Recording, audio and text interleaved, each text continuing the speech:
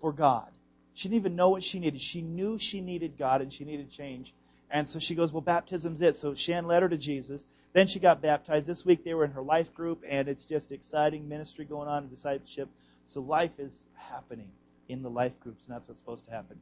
One of the things that was part of last week was honoring Pastor Jeff and restoring. And Pastor Jeff is back from vacation, as you didn't notice.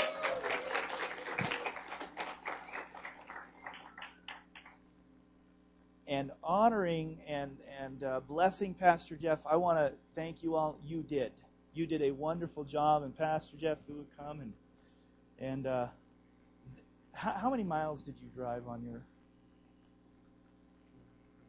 3,800 miles. Actually, for guys like me, it's not about. We drove 3,805. We know exactly. And you probably know how many hours you sat in the car. Exactly. 99 hours and 45 minutes. I've got one of those things on my dash that tell me that. That's a lot of seat time right there. And we were talking about that this morning. The drive, if you drove straight to where they went and came back, is about 1,200 miles each way, which is 2,400 miles. So they took another 1,400 miles of this. That was not even with a motorhome. It was just a car. But anyways, I just want to thank everyone who pulled together and blessed Pastor Jeff, and you were blessed. Is that right? Am I supposed to open this? You can open it. Oh my goodness.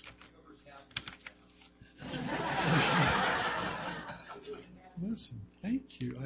This was not something I knew about. Going out of town. Thank you. It's a financial thing. I'm not going to tell you what it is. But you'll all want to. That'd be great. I tell you what's in here, you'll all want me to take you to lunch or something. Wow, thank you very, very much. Let's hear from Pastor Jeff this morning. Bring some lights. Oh, okay. I feel like a guest speaker. And I actually have been nervous today about being here. Thought, I wonder if they'll let me come back. I did write a few. This is really amazing. I wonder what was going on there. We feel very, very cared for, somewhat rested, but much vacationed. That's for sure. We drove California, Oregon, and Washington. We made it to Seattle. We saw our adult children. Some of you don't know who they are, but most of you do. We saw Jonathan and Kelsey and the newest little grand boy, Jet. And then we went on from there. We got to stay with Tim and Janina, our daughter and son-in-law in Seattle. Actually, Auburn, if you know your way around up there. Along the way, we saw a couple of nephews and their families and a set of in-laws, which are nearly outlaws, but we're working on it. We did see the Taylors, and we got to see Peggy's sister, too. So we got a lot of people involved. We visited, which is rare for me. I only know one church, and this is it.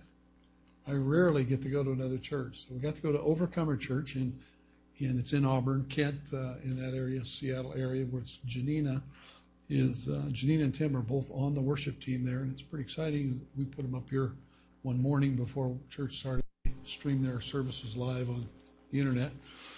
But it was very comforting to me to see Janina where she's supposed to be.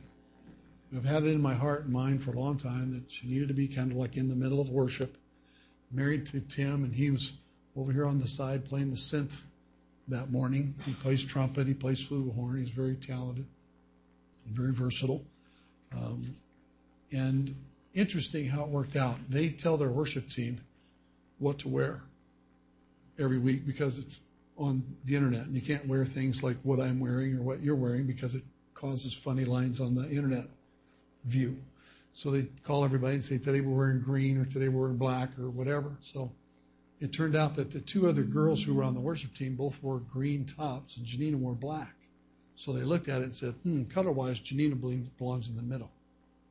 And so I got to sit there and look at Janina being in the middle, leading worship.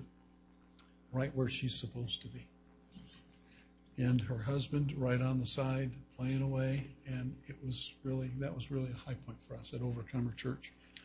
Got to meet Pastor Gordon Banks, who used to play for a number of football teams. I think do you know that guy, Pastor Gordon Banks? Gordon Banks used to be a wide receiver. Is that his name, Gordon Banks? He's a pastor now, but he used to be a football player.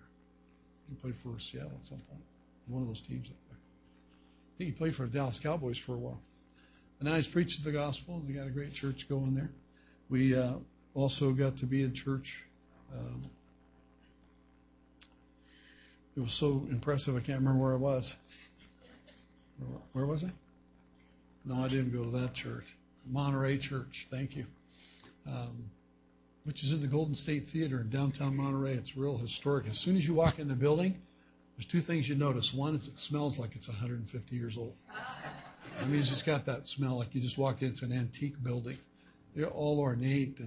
And the second thing I noticed is that their carpet looked a lot like ours. Which tells me something. Mount Rainier was visible. I'd been to Seattle one other time in my life, and they kept telling me there was a mountain out there. I never saw it. Even flying in, flying out, never saw it. I said, it's a hoax. There's no such thing as Mount Rainier. But it was clearly visible the whole time. We took the Big Bear weather with us, and it didn't rain once until we left. They called us to ask us to come back. Could you come back? Yeah. Saw the entire coast of Oregon again. We've done that before from the Astoria Column. Anybody ever seen the Astoria Column? Know what it is? Anybody? It's you got to go look for it. But I won't bore you with vacation details. Let it just be said that it looks like a lighthouse on top of the hill in Astoria, Oregon. It's got 164 steps to the top. And I made it up there. But I got to tell you, somewhere around 130 steps, it was real claustrophobic. It was. The air is stale, and you're in this tube, and you're thinking, do I go up or do I go down? You know? So it was pretty exciting for me. I have pictures of that stuff. So we saw the coast. We made it down to Ventura Harbor. That's where we hung out with the Taylors. And when we did get home, now this kind of helps me put it together. When I came home, there was a gift on our table. And it had a little ribbon around it. And I walked by. I thought I needed to move it because we were putting some other stuff there. And I grabbed it and went. And it just wouldn't lift. And so I grabbed it again. I hauled it over. I said, man, what is in here? And evidently it's connected to this blessing that you're giving us. It was a shoebox full of coins. And it weighs a ton. And so, but it was just a signal that somebody cares about you and somebody loves you. I don't know if it's been said openly, but I'll say it so you'll know. Why would they give me extra money? Why would you take up an offering for me? Was that explained a little bit? We elected at the beginning of the year to work on about 30% of our salary for this year so that the church wouldn't have to be giving us much and have the rest for keeping things working here. So we appreciate the blessing. God's been taking good care of us, and we're like everybody else in America going into a little more debt than we can handle in the process, but we believe it was the will of God, and He has a plan, and evidently you've just become part of that plan for us this morning. After giving your vocal cords 3 weeks off, don't expect me to yell very much. You have to build up those calluses again, just like the guitar players work on their fingertips. You can turn with me to the Gospel of John if you'd like. I hope you have your Bibles. I hope you're willing to turn them from page to page a little bit this morning. Thank you for your gifts. You know, my house was cared for. Our garden was watered. I found out Ed snuck in there in a hailstorm and mowed my grass. Thank you. I understand you almost died in the process from the hailstorm. I heard he abandoned the mower and ran away. I learned that because it was my brother's mower. He said he left it out there in the hailstorm. Okay. A lot happened while we were gone, huh? Even the Pastor Rob and his family were camping, and Matthew decided to throw in an appendectomy just for good measure. We're going to swap scars later.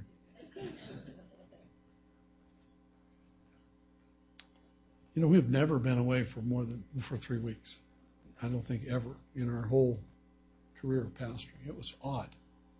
I was ready to be back. I need to be here. And then when I drive into town, I feel it. I feel it come back like it rests. And some of it's I'm not as willing to have it.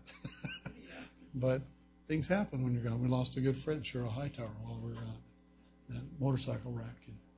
And, things, but other people are getting saved and coming into the Lord and being baptized, and the kingdom of God is advancing nonetheless. Good news of salvation, painting things and things change. Anybody nervous about the paint? Does it make anybody nervous? Change? No? I like the blinds. Glad for those. It's good. So I'll be leaving for another 3 weeks and see what else we can get done. Really proud of the youth and all the work they got done and the yard sale and everything. What I do when I have extended time off, no matter if it's a few days or a week, I have always do this. I've noticed about myself over the years. I go to the Gospel of John and I start over. And this time out was no exception, but I did not get far in the Gospel of John this time. I find that it's an introduction to a relationship with God by reading the Gospel of John. John's Gospel is different than Matthew, Mark, and Luke. They're known as the Synoptic Gospels, which means they're kind of the same. And they share some of the same accounts. But when you get to the Gospel of John, his accounts of the life of Christ are limited. And he focuses in on 7 miracles in the life and ministry of Jesus. But there is so much relationship in the Gospel of John about God loving us and us, how we can love him back. And I know that's what I need most. That's what we need most, is a tight, loving relationship with a living God. I know I've spent years pastoring, and you can get into this place where you're trying to tell people about someone who's distant. You're sort of trying to paint a picture all the time of God who's way out there, and this is what he looks like. And sort of like the little kid in the classroom, first grader, second grader, and they're all been given their materials to draw a picture, and he's working real hard, drawing, and the teacher comes by and says, "Well, that's really good. What is that?" And he says, "It's a picture of God." And she says, "Oh, honey, nobody really knows what God looks like." He says, "Well, now they will." See, that's like the Gospel of John for me. It's like, well, if I'll read this and plug into this, I may not know what he looks like, but this will tell me who he is. And then it'll bring me into relationship with him. So I'm not talking about somebody that's distant. I'm talking about the one who said to us that if we would open our hearts, as some have in the last few weeks, we would open our hearts and confess our sins and invite him to come in, he and the Father would come and take up their life in us. Right? The apostle wrote, "Christ in you is the hope of God's glory." So it's not a distant God. He's not a deist, by the way. In theology, a deist is a person who believes that God made everything and put everything in motion, and pulled the string on the sun and spun the earth and made everything happen and then left. And he's left it all up to us to figure out on our own. And he's distant. That is not what the Bible teaches. But that is a deistic point of view, that he is far away. My Bible says he's closer than my next breath. He's intimate. He is our best friend, but he's also one to be revered and honored as God the Creator. And so when I like to go back to the Gospel of John, just begin to read again. And if you're newly come to Christ, as a couple of you evidently are here today, I recommend to you the Gospel of John. Don't try and start at Genesis and read the whole Bible. It's really a failure tool. Start at the Gospel of John. And read that, and then go back and read Matthew, Mark, and Luke. Because you want to know about this Jesus who loves you. In the beginning was the Word, and the Word was with God, and the Word was God.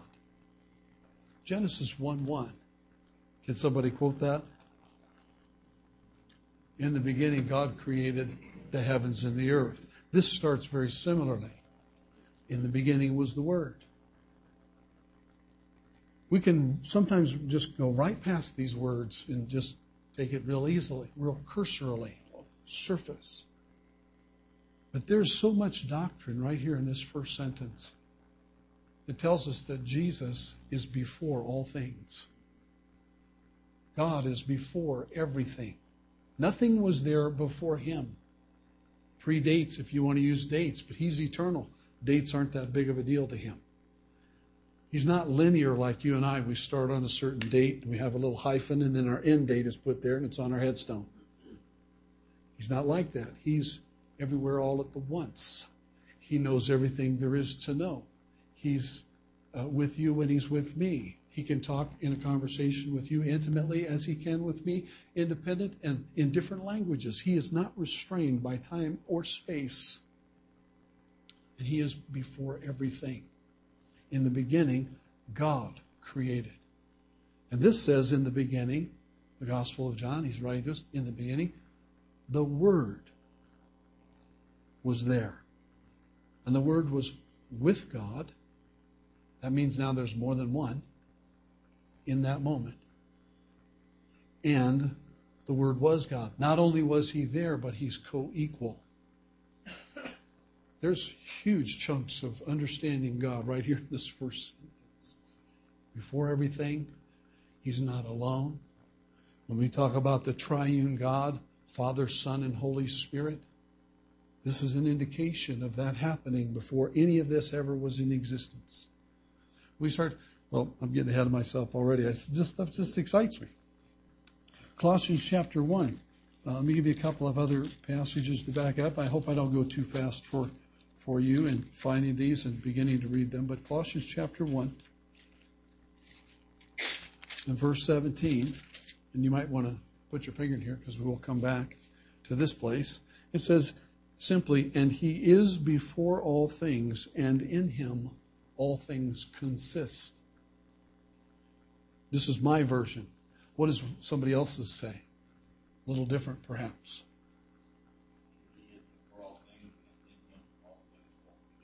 All things hold together. I can't get a good illustration, but what comes to mind is more of you ladies as you're building something in the kitchen.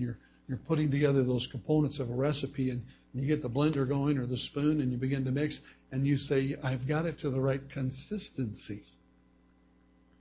It's all holding together well. That's in my heart and my mind as I'm talking. And in him, everything that is holding together well because of him. Man has exalted himself so many times above God and saying, look what we've done. Look how much we know. We try to reduce God in the Enlightenment. We try to reduce him down to something we could understand. We wanted to prove him scientifically. I've been asked so many times, can you prove God exists scientifically? So, well, that's your humanistic mindset that's trying to exalt itself over God, which is nothing new, because in the very Garden of Eden, Satan came to Eve to deceive her. And what did he say? Look, if you'll just do this, you can be just like him. The temptation wasn't to eat fruit. The temptation was to exalt self above the Creator. To make the creation say, I can be equal to my Creator. Sin of pride, arrogance, a desire to be more than the one who made me. But all things in him are holding together. If he decided to not hold anymore, what would happen? I mean, I don't even think the computer graphics people could figure that one out to show us. We're doing so much with theater and movie and scenes, but everything would just come apart. Down to the smallest internal piece of the atom. It would just come apart. All things are holding together, even in the midst of men and women cursing God, saying, I have no need of him. I'll live my own way. I don't need this salvation he's provided through his son, Jesus Christ. I don't need any of that. I don't want any of that. I don't even believe in a God.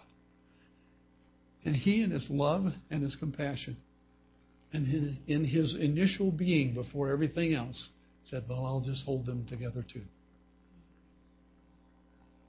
Because if it wasn't his will, none of us would take another breath.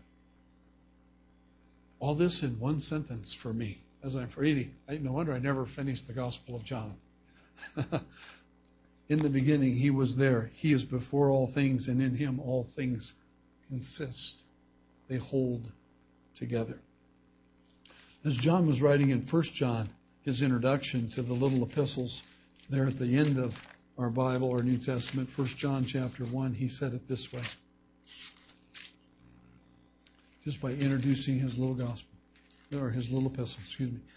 That which was from the beginning, which we have heard, which we have seen with our eyes, which we have looked upon, and our hands have handled concerning the word of life. And if you're looking at your Bible, it should have a capital W there for word, because a capital is indicating the deity.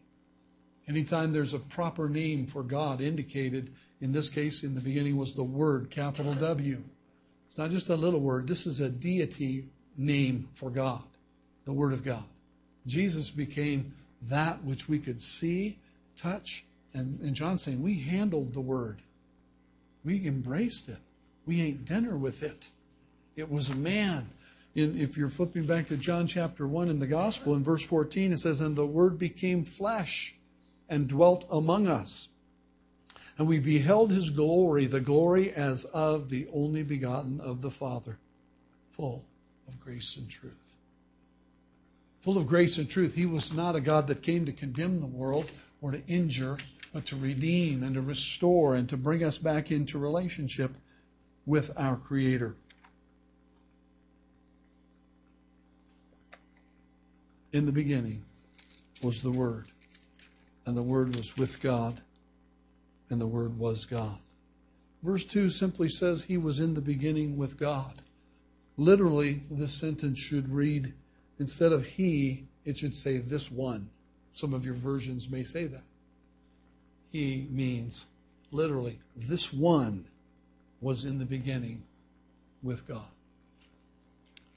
Otherwise, it would just be a redundant statement, which it is for us in the English. He was in the beginning with God. That was already said in verse 1. I thought, well, why is it here? It should be different. There should be a different tone. And it is. It means this one, capital O, singular, meaning there's only one Son of God. There aren't multiple Saviors. There's one. There aren't many ways to God, the Father. It's through His Son. Jesus said it for us Himself, didn't He? In, where's that? John, you guys know where it's at? I'm the way, the truth, and the life. Thank you.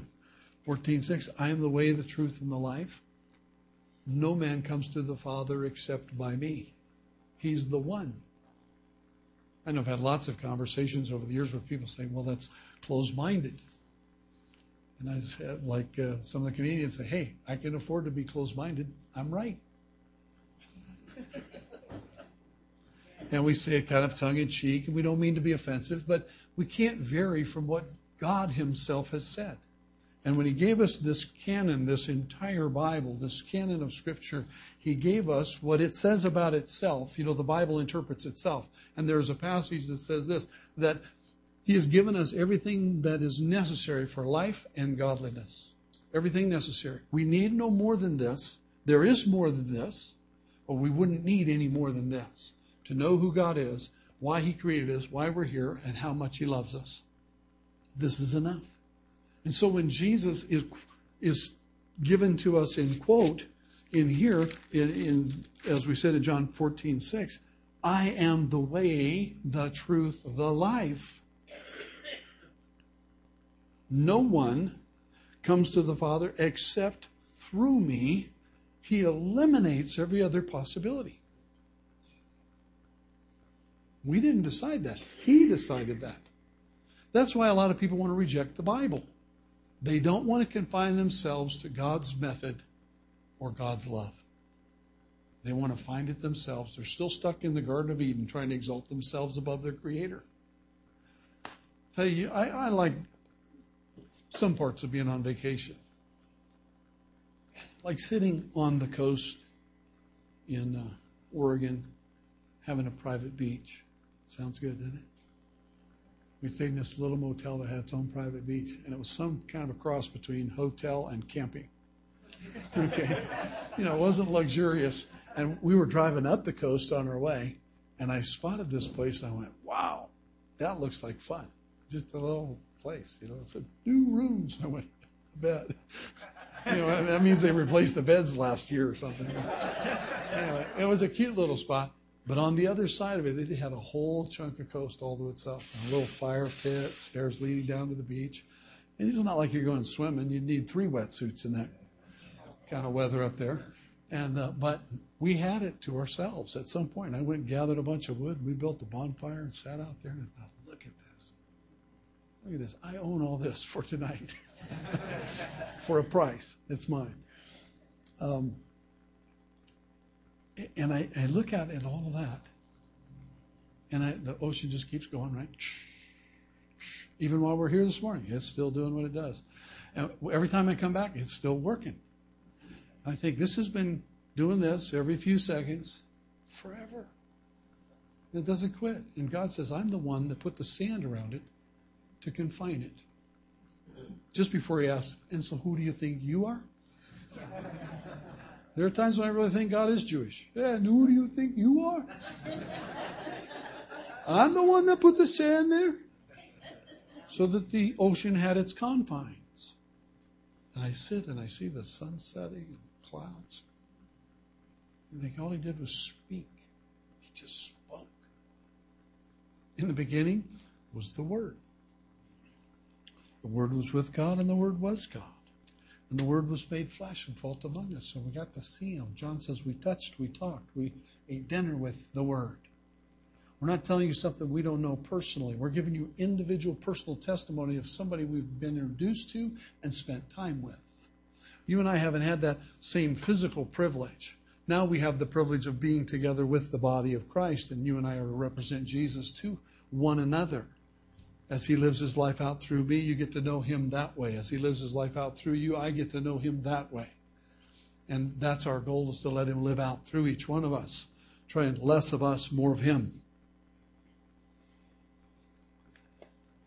Revelation 19:13 says it this way. This is talking about heaven opened, behold, a white horse. He who sat on him was called Faithful and True, and in righteousness he judges and makes war. His eyes were like a flame of fire. On his head were many crowns. He had a name written that no one knew except himself. He was clothed with a robe dipped in blood, and his name is called the Word of God. In the beginning was the Word. And I find these other passages that simply back up what the gospel writer is trying to tell us. Jesus was praying in John 17, that what we call that high priestly prayer just before He gave His life, before He was betrayed. John gives us this prayer of Jesus in John 17. Father, the hour has come. Glorify your Son, that your Son also may glorify you.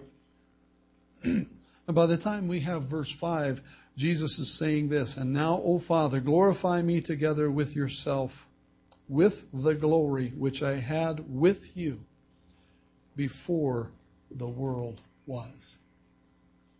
Jesus was sharing the glory of the Godhead before the world existed, before the planets were here. Does this do anything for you?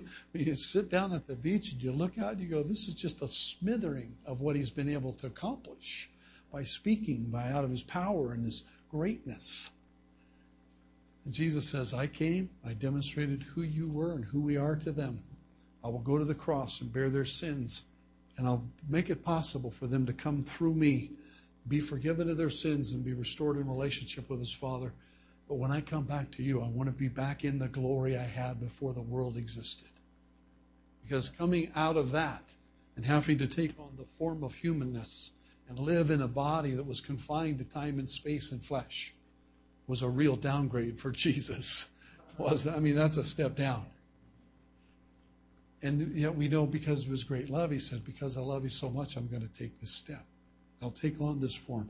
I'll take on looking like you. I'll suffer the temptations you suffer. I'll feel the pain you feel, but I won't succumb to sin. And Paul the Apostle wrote for us, He that knew no sin became sin for us, that we might become the righteousness of God in Christ. This is relationship. This is powerful stuff. This is the kind of understanding, and I'm not saying I have it all. I'm just saying when I come to these things and collide with them in my thoughts, and then collide with them in relationship with the body of Christ and with God himself, it changes the way I see what's going on in the world. It helps me interpret what's happening out there. One of the downfalls for vacation for me, this might be for other guys too, but we've not had, mainstream television in our home for over 30 years. You look at me and say, where's that guy been? He doesn't even know what's going on in the world. Well, when I get into a hotel room, I know what a remote control is. And I only languish that there aren't more rooms in our hotel room because it would be good if Peggy didn't have to be in the same room. Because when she's in the same room, I can't watch stuff. She wants to watch stuff. I lose control. Guys, you know what I'm talking about, right? The remote control. How did we ever live without one? And I am amazed that the last room we were in, I turned it on, and it was on channel 131-289. I thought, I didn't even have time in a day to go through that many numbers. Right? Click, click, click, click. See. But it didn't matter how far I went, which direction, there was nothing on. It's horrible. There's just nothing there of real value. Unless you want to buy something, that's there. They're selling everything on there. It's amazing. But if you're watching the news all the time, I tuned into some news channels and thought, this is not a good diet for my mind. This is not a good diet for my spirit, man.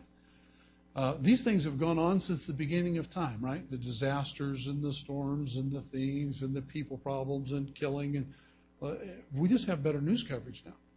And we can get it from every part of the world in minutes. They'll stick somebody in a helicopter and fly them out to the site, and we're going live from here. I don't want to know that much. But it just bombards. And I begin to interpret the world through that. I'd rather sit on that lonely stretch of beach by myself and look at that sunset, that constancy of the ocean that he just spoke, and it's obeyed him ever since. The only thing that's ever disobeyed him ever since then was us. He gave us the ability to say no to him, and many of us do. And that's what generates the news most of the time. While we're on this side of our head, as mankind, we're saying, look how brilliant we are. Look how much we've done. And over here, all we do is report to one another about how many of each other we can kill and hurt, maim, steal from, and have problems with, and corrupt nations. But look how much we know. We should just make up our minds.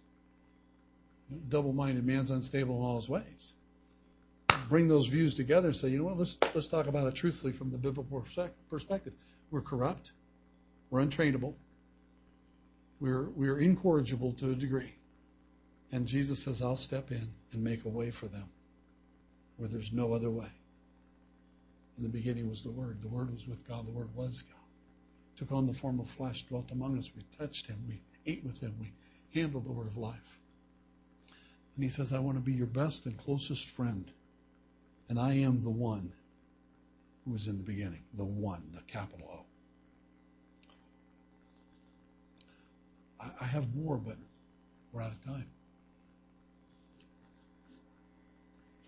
Maybe I'll get another chance to preach in this church again.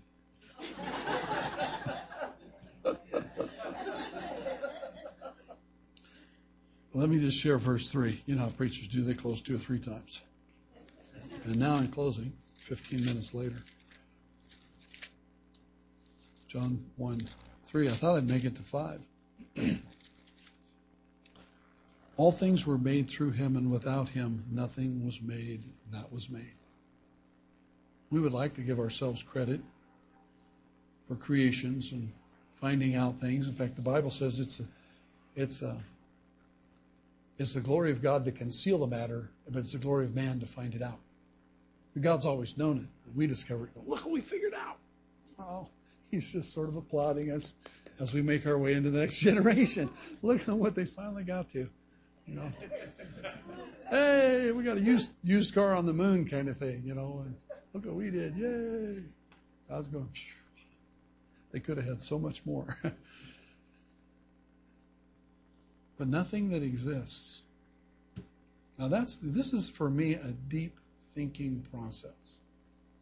To stop sometime, just plant somewhere, even if you close your eyes, and say to yourself, nothing that exists was made without Jesus. Nothing. Let your mind go. Sun, moon, stars, planets, trees, animals, matter, stuff. You say, well, he probably didn't make that carpet.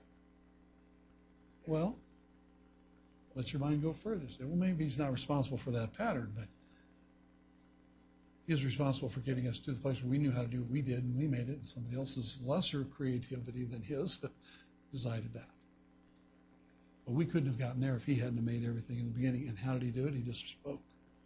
And Jesus is the co-creator, if you will. All things were made through him. Verse 10, same chapter. He was in the world, and the world was made through him, and the world did not know him. I told you we'd go back to Colossians 1, verse 16. We read 17 last, where he was before all things, and in him all things consist. The verse just ahead of that says this, for by him all things were created that are in heaven and that are on earth, visible and invisible, whether thrones or dominions or principalities or powers. All things were created through him and for him.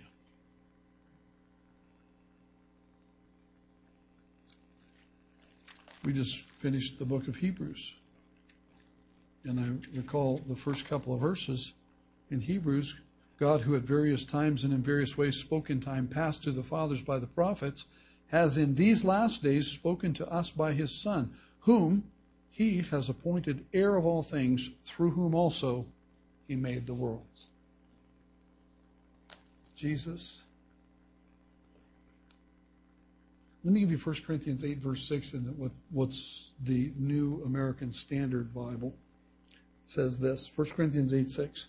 Yet for us there is but one God, the Father, from whom are all things, and we exist for him, and one Lord, Jesus Christ, by whom are all things, and we exist through him.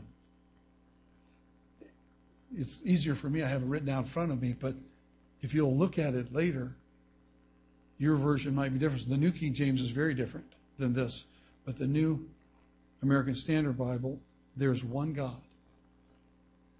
We exist for him. In other words, it was by his will. It was by his design. It was by his desire that he said, I want this to be in place. And so the writer says we exist for him. We are his creation.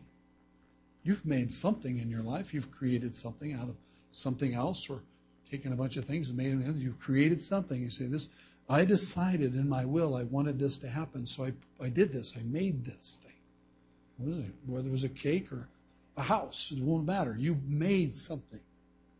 And so you could say, by your will, it was decided that you wanted it to come into being.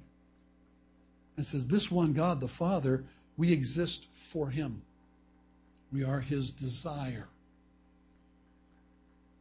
It goes on to say, and we have one Lord, Jesus Christ, by whom are all things, right? Everything's created through him. And we exist through him. Through him. The word in the Greek is dia, which for you and I, we could quickly change that to put a V in front of it. Via. If you want to go somewhere, I want to go via.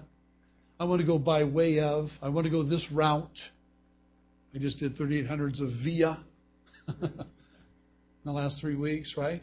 It's a method. It's a way. And it says we exist via, dia, through the route of Jesus. We exist for God because of his will, but the way we exist is through Christ.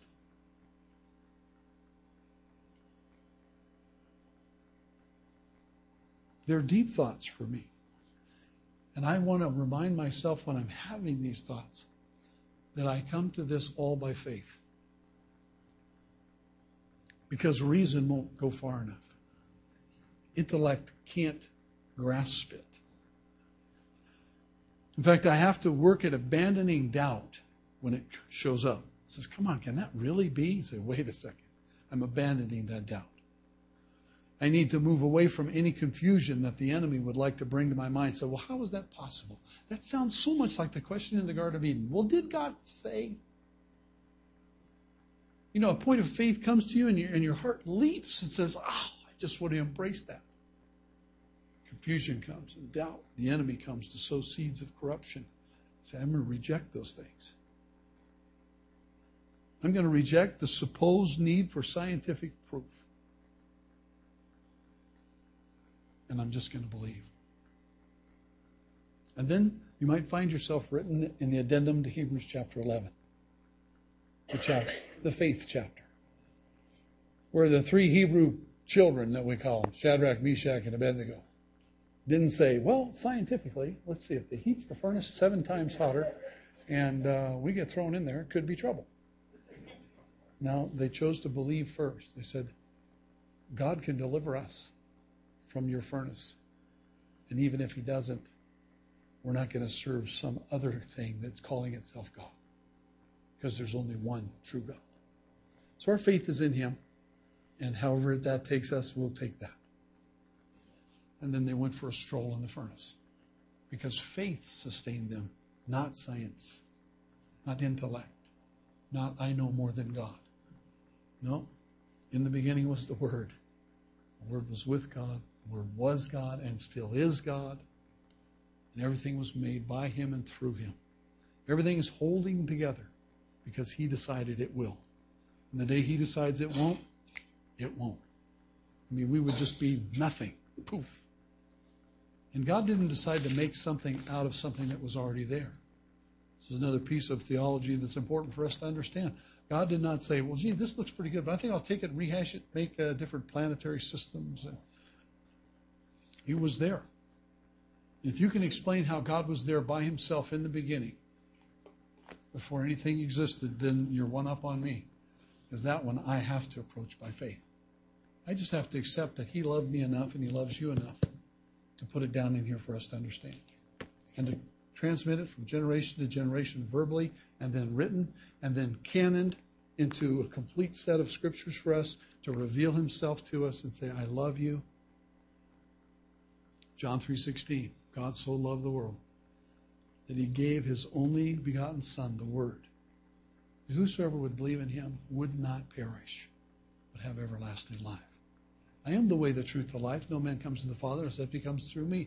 Our choice must be Christ every day. Our first choice must be Christ to become saved.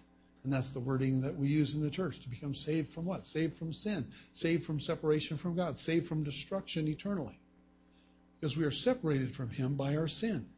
It happened with Adam and Eve, and it's happened to every individual since then. It wasn't our choice. We didn't dream it up. It's in here. It's recorded for us. And God says, I don't want to be separated from my creation any longer. Jesus, go and make a way where there's no way. And he said, I am the way. I am the truth. I am the life. I'll make a way back for them. That they have to come by faith and trust him and say, Lord, thank you for coming. Thank you for enduring such a horrible death that I could be in relationship with you, the living Word. Thank you for allowing me to come and ask you to forgive my sin and make me new. If you've never done it, you need to do it today. The Bible says today is the day of salvation. We don't put it off till tomorrow. We never know if tomorrow will be for us, right? So in closing, let me do this, and I really am closing. Some of you are ready to take a nap on me. Because I know, believe me, after 3 weeks of vacation, I know what naps look like. They can say, well, we're here. What do you want to do? I go, well, this bed's looking pretty good right there. I'm going to be the lumberjack. Saw a few logs here for a minute. I want us to have 2 opportunities here to do something. One is, if you've not asked Christ, if you've never really leveled the playing field and said, now I get it, intellect or no, I have to come by faith. I have to cast aside everything else I've been taught or thought and realize that it's real simple. Jesus loves me, this I know, for the Bible tells me so. And I need to allow him into my heart. And I've kept him out long enough. So I want to pray with you to do that. 2, for us who have already made that step. We've already come to that place where Christ is not just our Savior, but He's our Lord. I'm thinking of earlier when Rob was leading us through needing to get rid of bitterness and forgiveness and unforgiveness. How do you know? One of the 6 tests of how to know you've really forgiven somebody. Number 6. I won't bother you with the other 5. But number 6, just this one this morning. How do I know if I've really forgiven that person and let them go? How do I know if I've released that bitter point in my life? Number 6. I know I'm holding up a 1. I'm not that silly. Number 6. Jesus said, you'll pray for them. Pray for them. He says, pray for them that despitefully use you. But you will pray for them and you will pray blessing upon them. You'll pray in their favor. You'll pray for their benefit. You won't pray, God, make them know I forgive them. That's not the prayer. The prayer is, Lord, bless them. Make their ministry great. Make their life fulfilled. Let them come into the fullness of relationship. You will bless them. That's what Jesus said. So I want to encourage you as we're praying to take that same name you said a while ago, I forgive, whatever that name was, and now kick it up a notch and say, I want to know I'm really forgiven them. I want to know the bitterness is gone, Father, and this is how I'm going to prove it out. Number 6 of the 6 is I'm going to pray for them to be blessed, and I'm going to ask you to pray for them. Okay, let's bow our heads. Lord, we bow our heads because we really want to show the significance in our posture, that we're not arrogant. We don't stand up in front of you and expect you to do something for us, but we humble ourselves because your word says if we'll humble ourselves, that in due time you will lift us up. Lord, we acknowledge this morning you're God, we're not. You're the creator, we're the creation. And we're to bring glory back to you and honor. Lord, there's some here this morning that would like to ask you by praying this simple prayer, and I invite you to pray it with me and say this, Lord Jesus, I acknowledge you are the Savior. You really are the way, the truth, and the life. You pre-existed everything, and you came to demonstrate the Father's love. I receive you today as my Savior and Lord. I ask you to forgive my sin. I've held you out long enough. I thought I could keep you away from me. But you have pursued me with your great love. And I open my heart, my arms, and my whole life to you now. Jesus, come in. Come and take up your life in me.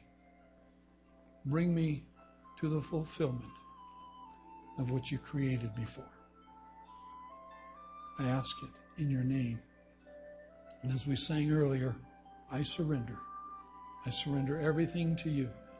Take me at my word today. As untrustworthy as I have been, Lord, today take me at my word and help me to live for you.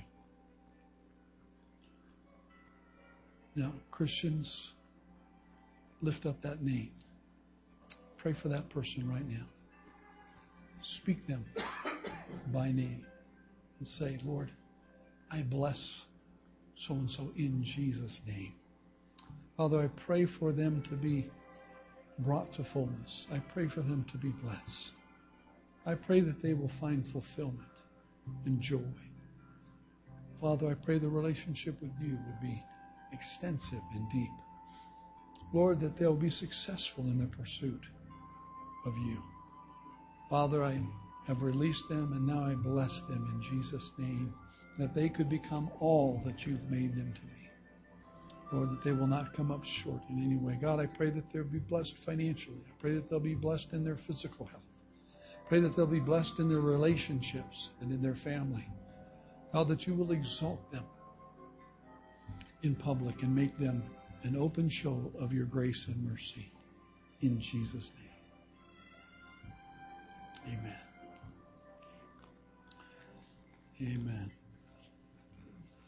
Thank you for your kindness. Thanks for letting me come and preach here. I hope you'll invite me back.